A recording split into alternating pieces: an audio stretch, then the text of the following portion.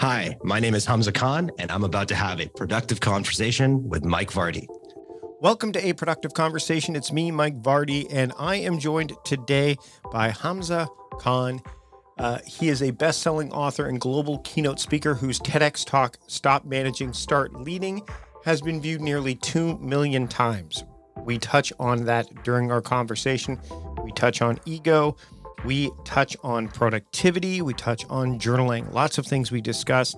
His book that we're going to be talking about is Reinventing Leadership.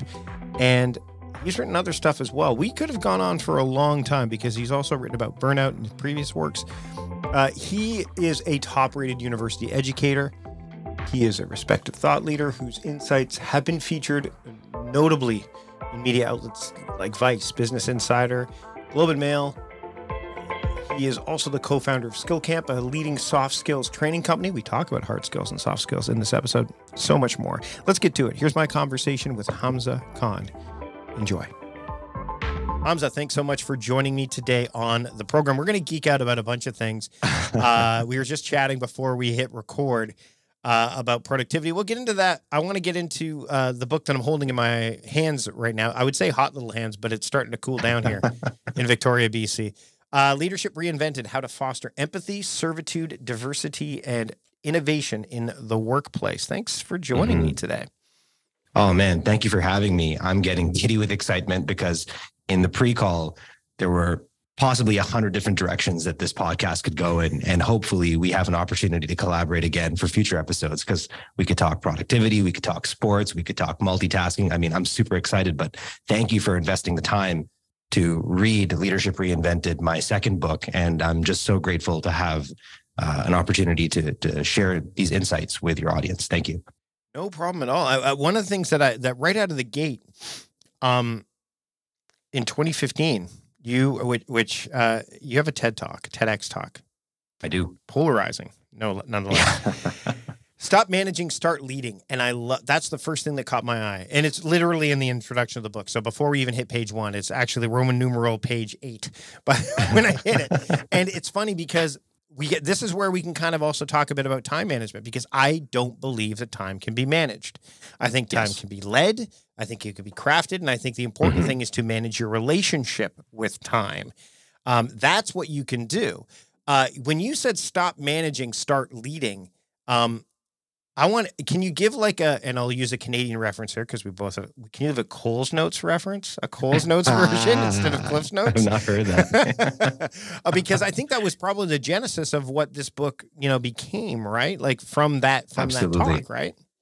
Absolutely. And interesting that you used led and crafted. I used carved for time. And I wonder because I'm now living in New York, what would we call Coles Notes over here? Would it be called the Barnes and Noble's Notes? I think they're Cliff Notes, aren't they? Cliff Notes. There we go. See, there we go. I learned something new every day. Yeah. Stop managing, start leading was an expression of a feeling that was, I think, eating my insides for a very long time. I never felt fully engaged in any workplace that I was a part of. And I think back to my very first job, cleaning computers. And I can't even remember the name of the store, but we had to open up computers, take our little air sprays and dust them off. And I remember being barked at by my manager and being told that I'm not moving fast enough. And it didn't actually inspire me to work harder. It actually compelled me to engage in counterproductive workplace behaviors, to move as slow as possible and to eventually leave the organization. And that pattern recurred throughout my career. I felt it in the Canadian Armed Forces. I mean, talk about top-down Theory X style of management, people hurling all kinds of insults at you, creative insults till this day that I'm very impressed by. I've been called things that I've never heard. I've never heard those strings of words assembled in any other realm, maybe Tarantino movies. And then for the first time in my career, when I was at the institution formerly known as TMU, or the other way around, the institution formerly known as Ryerson University, currently known as Toronto Metropolitan University, I felt like we entered into a new era of employee engagement where I felt like I was not only productive, not only was I loyal, not only was I engaged, I was thriving. And when I looked at that experience and I had time to dissect it, I really understood that the reason why I was feeling this way, why we were performing like the Golden State Warriors, winning back-to-back championships, all kinds of awards being netted, no pun intended, creating blueprints that the rest of the Canadian higher education institution ecosystem was replicating, building teams, amassing resources. The reason why we were doing so well could be directly traced to the way the president of the organization led. And then those traits and those practices, those strategies and tactics trickled down throughout the organization. And it really activated for me the following idea that how you treat your employees is how they're going to treat their customers. Right. And that's when it became clear for me. It's something that I felt. I didn't necessarily have the concepts or the vocabulary, let alone the research to back that up.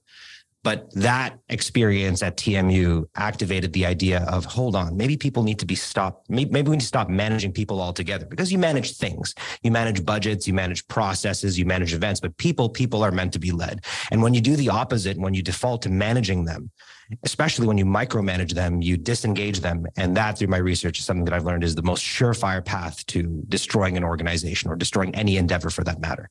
Managing to me is, you're right, it's things, it's like processes and things like that.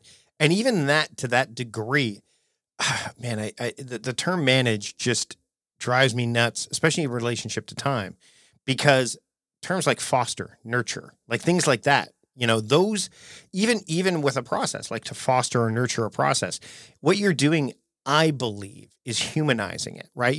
When I look at the spectrum of like logic to emotion and then reason and kind of lands somewhere in the middle, you're edging ever closer to the idea of reason, the reason area as opposed to pure logic. Like if you manage something, it's like there's almost like a coldness to it. And it's funny because when I worked for Costco, and we talked about this before I hit record, the reason that I moved from Ontario, like Burlington, which is not too far outside of Toronto, which is where TMU is, to Vancouver, Port Coquitlam, just outside of Vancouver. The one thing, I kept getting turned down for promotion after promotion, and I knew the area of this department cold. I came in with experience. I knew it well. And the gentleman who was, they interviewed me. It was like the head office supervisor came and interviewed me, and he said, the interview went great, I thought. And at the end, he said, Mike, you're not going to get this job. And I'm like, really? Like I thought it. And he said, you have all the hard skills in the world, but you don't have the soft skills that you need to be, to lead this department. He didn't say manage, he said lead. And that stuck with me because I think the reason I wonder, and I'd love to hear your thoughts on this. And through going through the book, I know I have a sense what they are, but the reason I think we focus on managing hard skills, like those things, is because they're quantifiable, right? There's a quantitative element to it. Whereas the stuff you talk about, servitude, innovation, diversity, empathy, which are, they spell side, and I love me a good acronym. Love me, hey. But they are, and they're not purely qualitative, but they have a qualitative slant to them. People have a hard time finding measuring tools for qualitative skills. And I wonder, right out of the gate, for someone who wants to transition from this idea of I'm a manager to I'm a leader, is there a tripwire? Is there something that, or is it a set of conditions? Like you mentioned the conditions you went through, but there's nuance across the board. If someone's trying to figure out, okay, I've been measuring things quantitatively, and productivity does this all the time, as you and I both know, but how do I lean into the qualitative stuff a bit more and know that I'm doing right, as opposed to just, checking off boxes? Man, that is an excellent question. If I had to quantify that would be the $15 trillion question. That is the value of the global wellness market. And that was the focus of my first book, The Burnout Gamble, which is, why is burnout happening? What are the furthest upstream reasons that influence burnout? And I got to the edges of that structure a little bit. I called them competition, alienation, society, technology, loneliness, the economy. But there was a level beyond that. And that's the focus of my current research right now. And it's really about this dichotomy of management and leadership, and how it was that management evolved. What are its assumptions, and why are certain socially aversive styles of management persistent? And I I imagine you and I came up in a similar education system. A lot of it was specialization. A lot of it was just get really good at one thing, develop technical skills, try to synchronize with the job description. And then as far as leadership was concerned, I think we were just learning the things that we were experiencing in the workplace, the way our leaders led us. I don't think leadership was necessarily taught at any level of the education system. Maybe if you get into a business degree or graduate studies, or if you seek out a specialist program in leadership. Otherwise, I think in my journey, it's been fairly absent. I'm not sure if that's been true for you. I think that just as a quick aside, it showed when I was raised in Catholic schools. So it showed up in the religious aspect from time to time, because you would deal with clergy, and there's no quantitative element to that. Like they're clergy, right? But I can tell you that looking back, there were some flaws there, massive, interesting flaws, including one who definitely showed that they were the most human element of it. Like, they actually were relieved of duties, not in the way that most people, just to be clear, not in like the Catholic scandal way that you may have heard. It was just something completely different. But that would be the only way. That was the only element that I learned really in terms of leadership in a consistent way. Sure, some teachers along the way would show it, but that's about it. And there's certainly, again, much like things like how to manage, how to quote, manage your time or money management. None of that stuff was really taught in school anyway. We had to kind of figure it out on our own. But leadership, definitely, I would agree, other than in that small way. And you had to really be paying attention, I think. That's fascinating. And you've actually activated a memory for me, which is, or a series of memories. My earliest exposure to positive leadership traits were stories that I learned in the Abrahamic faiths.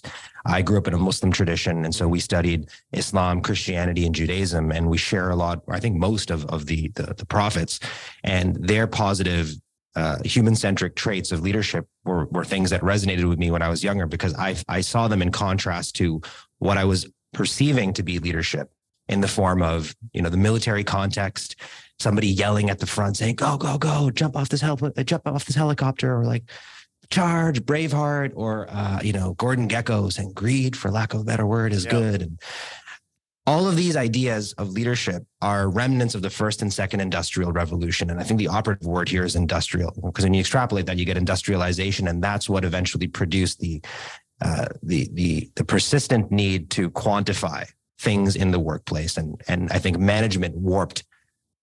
I think it started with the right idea to persuade people to do things, but it eventually warped into managing their time, managing their workflows, managing their processes. It's when and Taylorism, eventually managing them. Yeah, like Taylorism showed up, and things like 100%. Prioritization became like, now prioritization got warped, and it was no longer about like a single priority. It's like you have to have multiple priorities. So it got completely warped, like you said.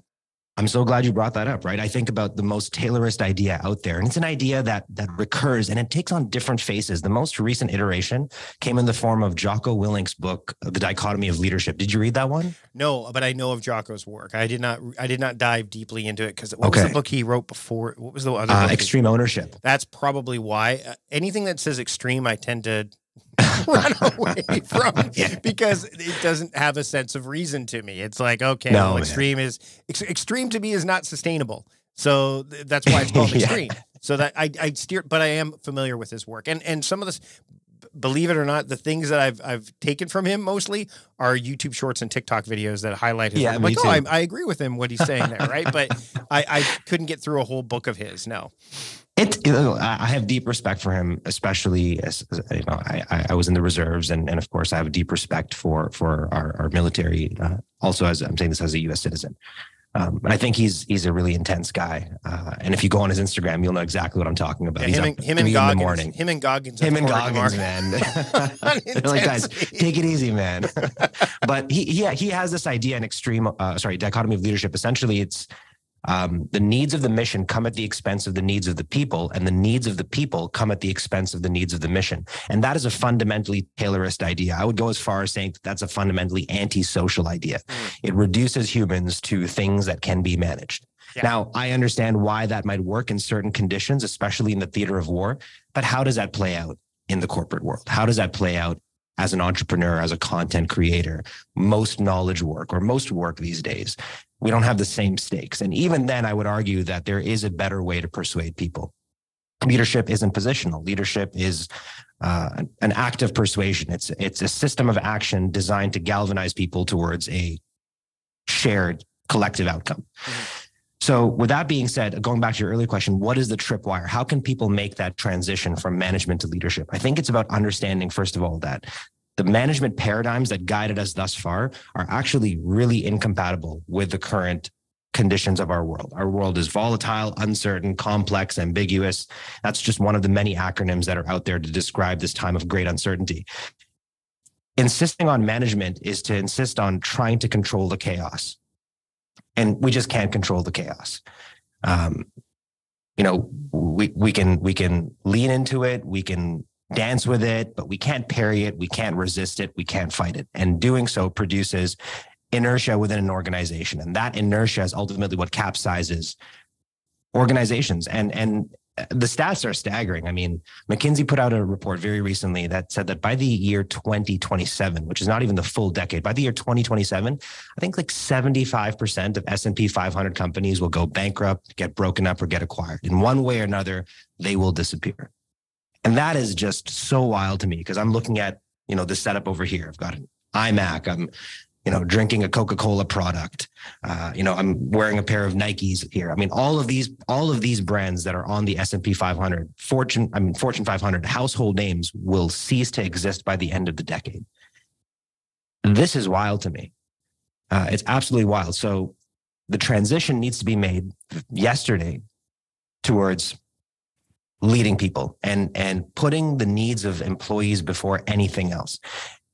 And the formula is very simple. If you put anything before employee engagement and thriving, an organization fails. Right.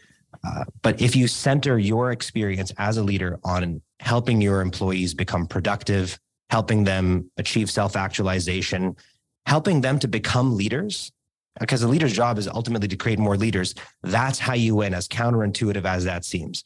Don't focus on the profits. That will come as a byproduct of focusing on the employees. If you take care of your employees will take care of the customers, and the customers will ultimately take care of the profits.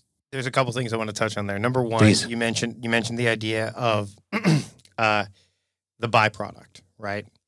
And we geeked out about productivity as well. Now, I don't believe that productivity is about efficiency and effectiveness. Those are byproducts of being productive. Productivity, Amen. To be productive, is to link your intention, what you need or want to do, with your attention. How are you going to pay attention to it? I gotta write that down. That's beautiful. That's what that is. Speed, efficiency, quality, all those things come after the fact. And Right. Also, those are subjective. One's efficiency is very subjective. So is effectiveness. So, frankly, is quality. You just have to read Robert Pirsig's book, his latest one that was released posthumously called On Quality. And he actually compares quality to time. It seems like everyone knows what it is, but when you dig deeper, like, oh, it isn't. I was watching Welcome to Wrexham, the Ryan Reynolds series. Yeah. And Great. The manager of the team mentioned moments of quality. Like we're looking for moments of quality.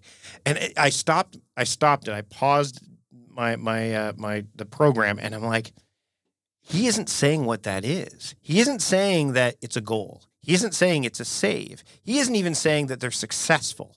He's just saying a moment of quality.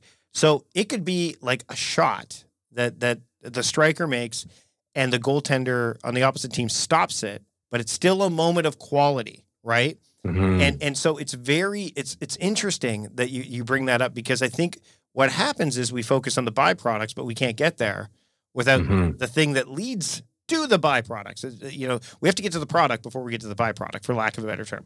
Secondly, and this one you bring up in the book, there's a quote in here, which I didn't realize was from the comics initially, because I've seen it in the movie Civil War, which is said I know which one you're going to bring up. by Mr. Rogers. Sharon Carter. Sharon Carter. Oh, she says it at the eulogy of Peggy Carter. Right. And it's attributed to Peggy saying this, but in the comics, it's actually Captain America that says this. And this is related to integrity. When the mob and the press and the whole world tell you to move, your job is to plant yourself like a tree by the river of truth and tell the whole world, no, you move. And it's fascinating Amen. because, I mean, again, so I want to touch on integrity in a second, because I believe that with this idea of us dealing with chaos, and to paraphrase another Marvel character, Vision says that humans are odd in that they believe chaos and order are two different things, right? Ooh, And then okay. Dr. Fate, who, if you're looking, and I know you could see behind me right now, Yeah, there's yeah, Dr. Fate right there. People go, oh, he works for the Lords of Order. No, he does not. Mm-mm. He says No, he does works not. for balance. Yeah. He works for balance. You can't A have fine chaos line. without order. You can't have order without chaos. And balance is never perfect equilibrium either. It's always, and if it is, it's for a brief moment, like a very, Right. very brief moment. So when we think about things like chaos, order, balance, and you bring up balance in the book, a leader, how does a leader start to lean into that stuff when it doesn't appear that, again, it's something that they're going to get measured on? Like, they're going to look at their performance, or when the shareholders are coming down going, hey, what about this? Like, they're not going to see it. How does A, someone invest their time in there, and B, also not do it at the expense of the things that may very well have them maintain their job or their role in the company? Because I think that's a real fear that people have when they start to lean into this qualitative stuff that's harder to measure. Oh man, you're asking such excellent questions here. And by the time I feel the urge to respond to something that you said earlier, I'm already in another headspace. I'm going to enjoy listening to this podcast again and again. Okay. I was recently in Barcelona speaking at a conference run by a sustainable paper company and packaging company known as Mondi, Mondi. I think it's like a $3 billion company, and they have almost every market except Canada for some reason. I think we're keeping them at bay. And there's probably one reason. One company is probably keeping them out. Probably, yeah. I think it's Quebecor probably, but who knows, right? Probably, hey. And I remember talking to their CFO, and I did a talk about human-centric leadership, and I stressed some of the ideas that we've touched upon thus far in this episode. And he said to me, yeah, I agree wholeheartedly. Like, we need to put our people before profits, and that's how we're transitioning as an organization. And then I asked him, I said, but you're also a publicly traded company. So how do you balance that? Because your shareholders are expecting quarterly returns. And he said something to me that just put a battery in my back. And I walk around with a puffed out chest whenever I have an opportunity to respond to this. And I say, it is possible. There is a company that's on the ASX 10 list right now that's living by this idea. And he said, if you're in this game for short-term results, you're in the wrong game. Don't invest in our company. And he says, as part of the prospectus, when you're investing in this company, you got to be here for the long haul, or don't invest in this company. And I think about that all the time, especially in light of what Yvon Chouinard did with Patagonia, relinquished 100% of his company to fight climate change. And there's a quote that I put in Leadership Reinvented from Mark Benioff, Salesforce, who said that we need to go beyond, we need to transcend shareholder capitalism and usher in a new era of stakeholder capitalism. And do things that are good for people, employees, customers, communities, and the planet. So at the time of this recording, there is a massive shift, a paradigm shift, an upheaval happening in the business world, in which business leaders are catching up to the realization of nonprofit leaders and government leaders that we can't exist at odds, that the lack of intention behind why these businesses exist is causing much of the imbalance that we're experiencing in the world today. And I love what you said earlier about productivity being the synchronicity between intention, or the linking between intention with attention. I think for far too long, the business community's attention has been focused on many disparate goals that might be good for end users, but are not good for the planet as a whole. And so there's a reckoning happening right now where I think business leaders are signaling to each other that there needs to be a broader intention that produces positive sum returns for everyone on the planet. So as I went through the book, and again, we talk about empathy, servitude, diversity, and innovation. And if I like the way on the front, you didn't put them in the order of the acronym, but then inside ESID or SD on the front. Yeah. But I will say that, and I want you to touch on these, but in relationship to a very particular thing that I think keeps people, even leaders who are striving, that may keep them from living or embodying these traits. So servitude innovation, diversity, and empathy. All of these, I think, have one enemy, personal enemy in common, and that's the ego. I think the ego. So how, for each of those, servitude, innovation, like we talked about tripwires earlier, for someone who is struggling with that, to cast aside their ego, beyond reading Ryan Holiday's Ego is the Enemy, which is super helpful. Right. In that moment, like when they're thinking about it, how do they keep their ego in check, knowing full well that the ego can serve a role to help them, because that's how they probably, part of the way, that the reason that they got to the level that they're at. The ego can be healthy in that regard. But when it comes to these, there's vulnerability that shows up. There's there's a lack of certainty, which we've already alluded to. So how does the leader keep the ego in check when dealing with side?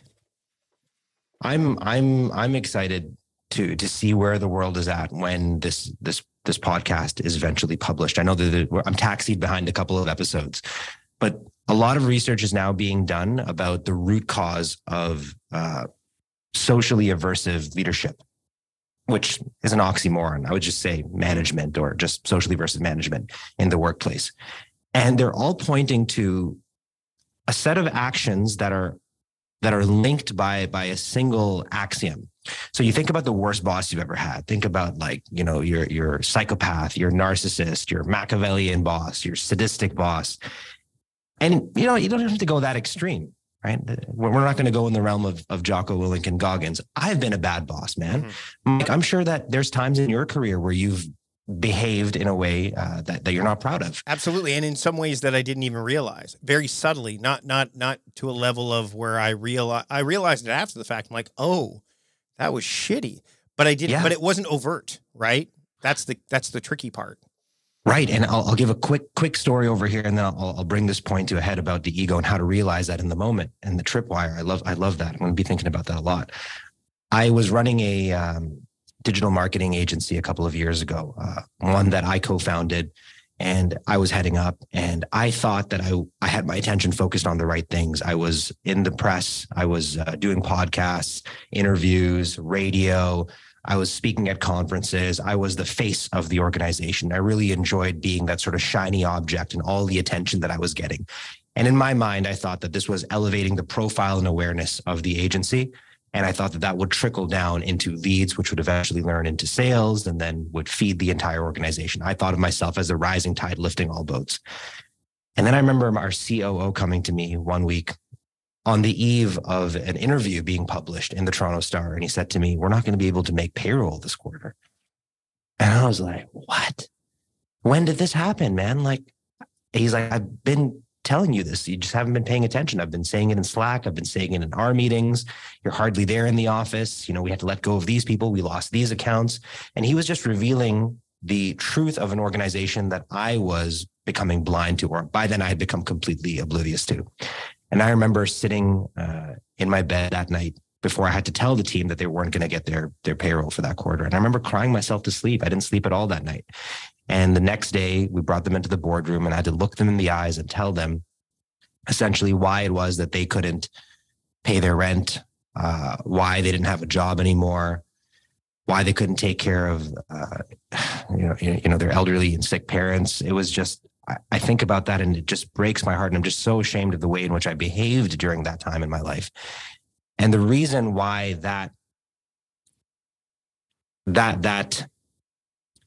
confluence of issues converged into that failure, that momentary failure, was because I put everything before the needs of my team. I put myself, I put profits, I put vanity. My intention was wrong. The things that I was focusing on, the things I had my attention on, were not anchored in any real intention, let alone shared intention. So all of this is to say, when you think about the anecdote that I just described right now, a well-intentioned boss, and you think about the worst bosses out there, the research shows that all of these socially aversive traits are undergirded by what's known as the D factor.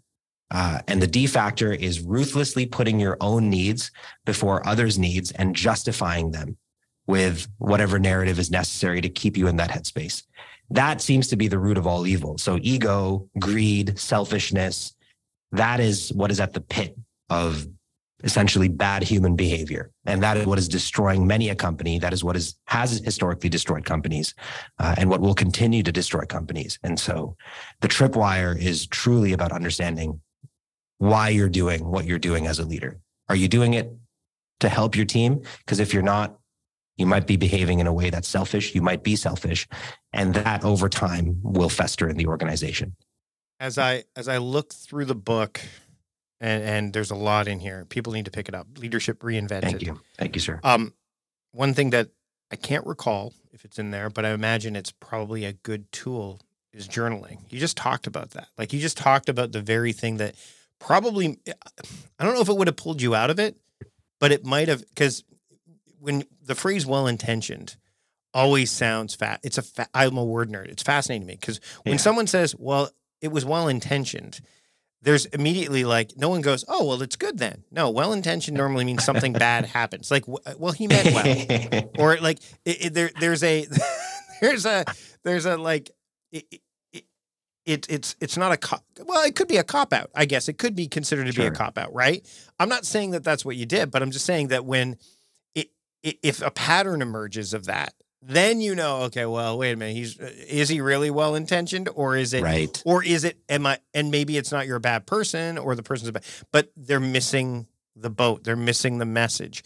So yes, if someone is a tactic that you use, first off, do you journal? And secondly, do you think it's a helpful tactic for someone who wants to really level up their leadership skills, for lack of a better term? Mike, I've been waiting to answer this question. For anyone listening to this podcast right now that isn't journaling, take this from a guy that used to laugh at journals, that used to mock people who journaled. You know, I came up in the rough and tumble streets of Scarborough. I'm not saying that I was part of any sort of criminal activity or whatnot, but certainly the osmosis of that ethos, that journaling is something that, for lack of a better phrase, boys don't do or men don't do. I internalized that. I'm like, F that. I'm not going to journal. Who journals? My sister journals. You know, I was so wrong. Journaling has been the closest thing to a silver bullet in my, not just career, but in my life, in terms of developing self-awareness, without which you cannot develop resilience. Self-awareness and resilience are linked. And we can go into a whole other thing about resilience and productivity, the relationship there. But in terms of helping me develop self-awareness, there's no tool, there's no practice, there's nothing in my current stack of productivity that is more effective than journaling. I don't do it enough. I aim to do it twice a day. At best, I'll do it like once right before I go to sleep or first thing in the morning. But I find it best to do it first thing in the morning, right before I go to bed. And then on the weekends when I have more time, some longer reflective writing. The benefits are tremendous. Please, please, please, if you're not in the habit of journaling, get in the habit. It'll be a game changer for you. Before we wrap up, couple things. We talked about integrity, which I think is, what do they say? Integrity is doing good things, knowing that you're not going to be watched, I think, or something like that. Or, you know, doing them, knowing that, doing it even though no one's watching, I think is the quote that I've heard. A lot of the stuff that gets mentioned in the book requires those kind of deeper, emotional, human elements that are hard to, we talked about why they're hard, because maybe numerically, quantitatively, stuff like that. But the pace of time, the pace of the world, maybe not the pace of time, but the pace of the world, the perceived pace of time, maybe even is a better way to frame it, which is also a reason why people don't journal. Other than the whole, like, dudes don't journal, which, by the way, there is a video, which we'll link in the show notes, where Matthew McConaughey says, dudes journal. The guy wrote a whole book based on it. But anyway, it's a short video. Green lights. The world, the other reason that people, don't journal, at least the most common thing I hear, or that they just don't reach where they want to go, is because everything's just so fast. The world's moving too quickly. I'm so, quote, busy, right? You know, and you could throw all the platitudes out of, like, you know, the whole, well, the answer busy, what are you busy about? Like all those things, but that doesn't change Those kind of things don't change people's minds because they've heard it often enough. It becomes noise, right?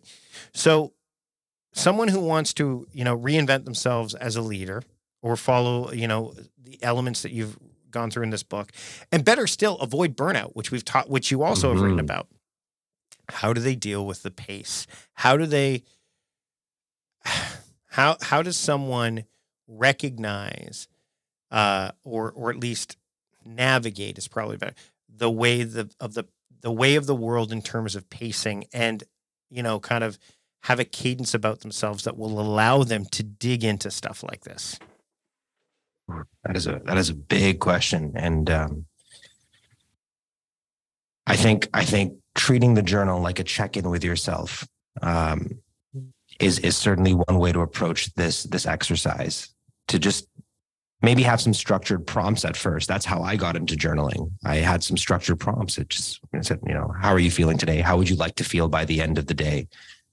What did you not get done yesterday that you want to get done today? There were some very tactical prompts. And once I developed a cadence with responding to them and letting go of some of my anxiety and feelings of frustration of not being productive enough, but then also aligning my emotions, aligning my future state of being with my current state of being, that's when I felt permission to then go off the script a little bit. And now my journals are free form. I actually don't even have structured journals anymore. I just buy blank notebooks. Yep. And the journals go where they go. So it's been a tool that I'm currently using right now to help me keep burnout at bay. This has been probably the most intense year of my life in terms of productivity and stressors. If you look at the Holmes and Ross stress scale, I'm north of 600 over there in terms of life transitions alone. What the journaling has helped me to do is to reframe those things that are causing stress in my life as things that produce good stress, EUSTRESS versus distress. And that's the only tool that I have right now. Without my journaling, I would not be in any shape to do this podcast. I would be curled up in a ball somewhere crying. I might be in the hospital. I mean, I'm not advocating this level of productivity and output for anyone. It was just a cascade of priorities that have been accumulating during the pandemic that all converged in a single year. That's a wedding. That's part of it. That's part of it. The world is spinning fat, like it's trying to catch up to the time it lost. Can't do that. It's not possible. In fact, if anything, we should be reflecting on the fact that nothing absolutely catastrophic, for the most part, I mean, I'm being very general, happened when the world slowed down.